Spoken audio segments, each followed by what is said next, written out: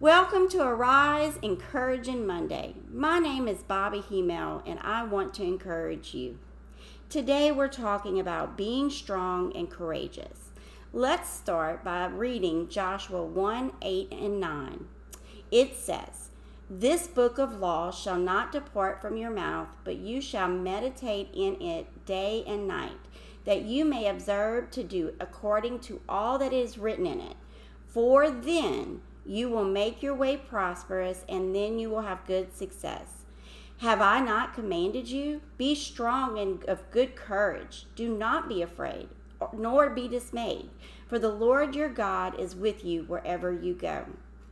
You know, Joshua, this was his plan, and he laid it all out for us of the plan of the Lord for our lives. And it says what we need to do to be successful. So let's review that. Number one, it says that we should keep the Bible, the Word, on our tongue.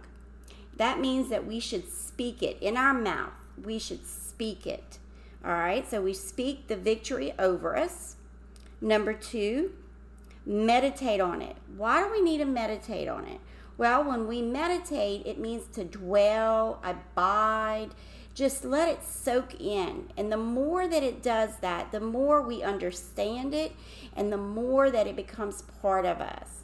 And then number three, it says that we should be obedient to it. You know, for years and years, I thought I'll never be able to measure up, and so I'm not even going to try. But then somebody said something to me that changed my life forever. They said, you know, the book, the Bible, is not there to step us up or make us mess up.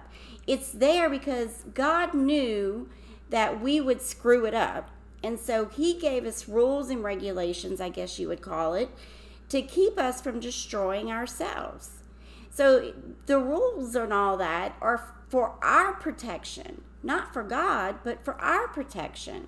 Like, don't kill. Why? It's going to hurt somebody. Don't steal. Why? You're hurting someone.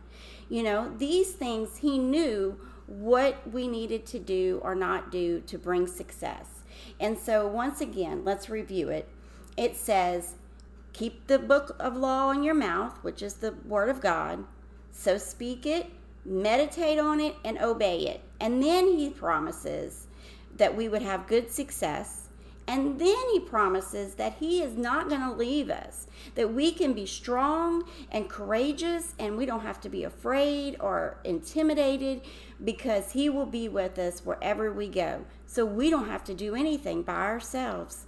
Our God is an awesome Father, and he never wants to leave you alone. So today, my friend, be strong and courageous and have a blessed day. See you next Monday.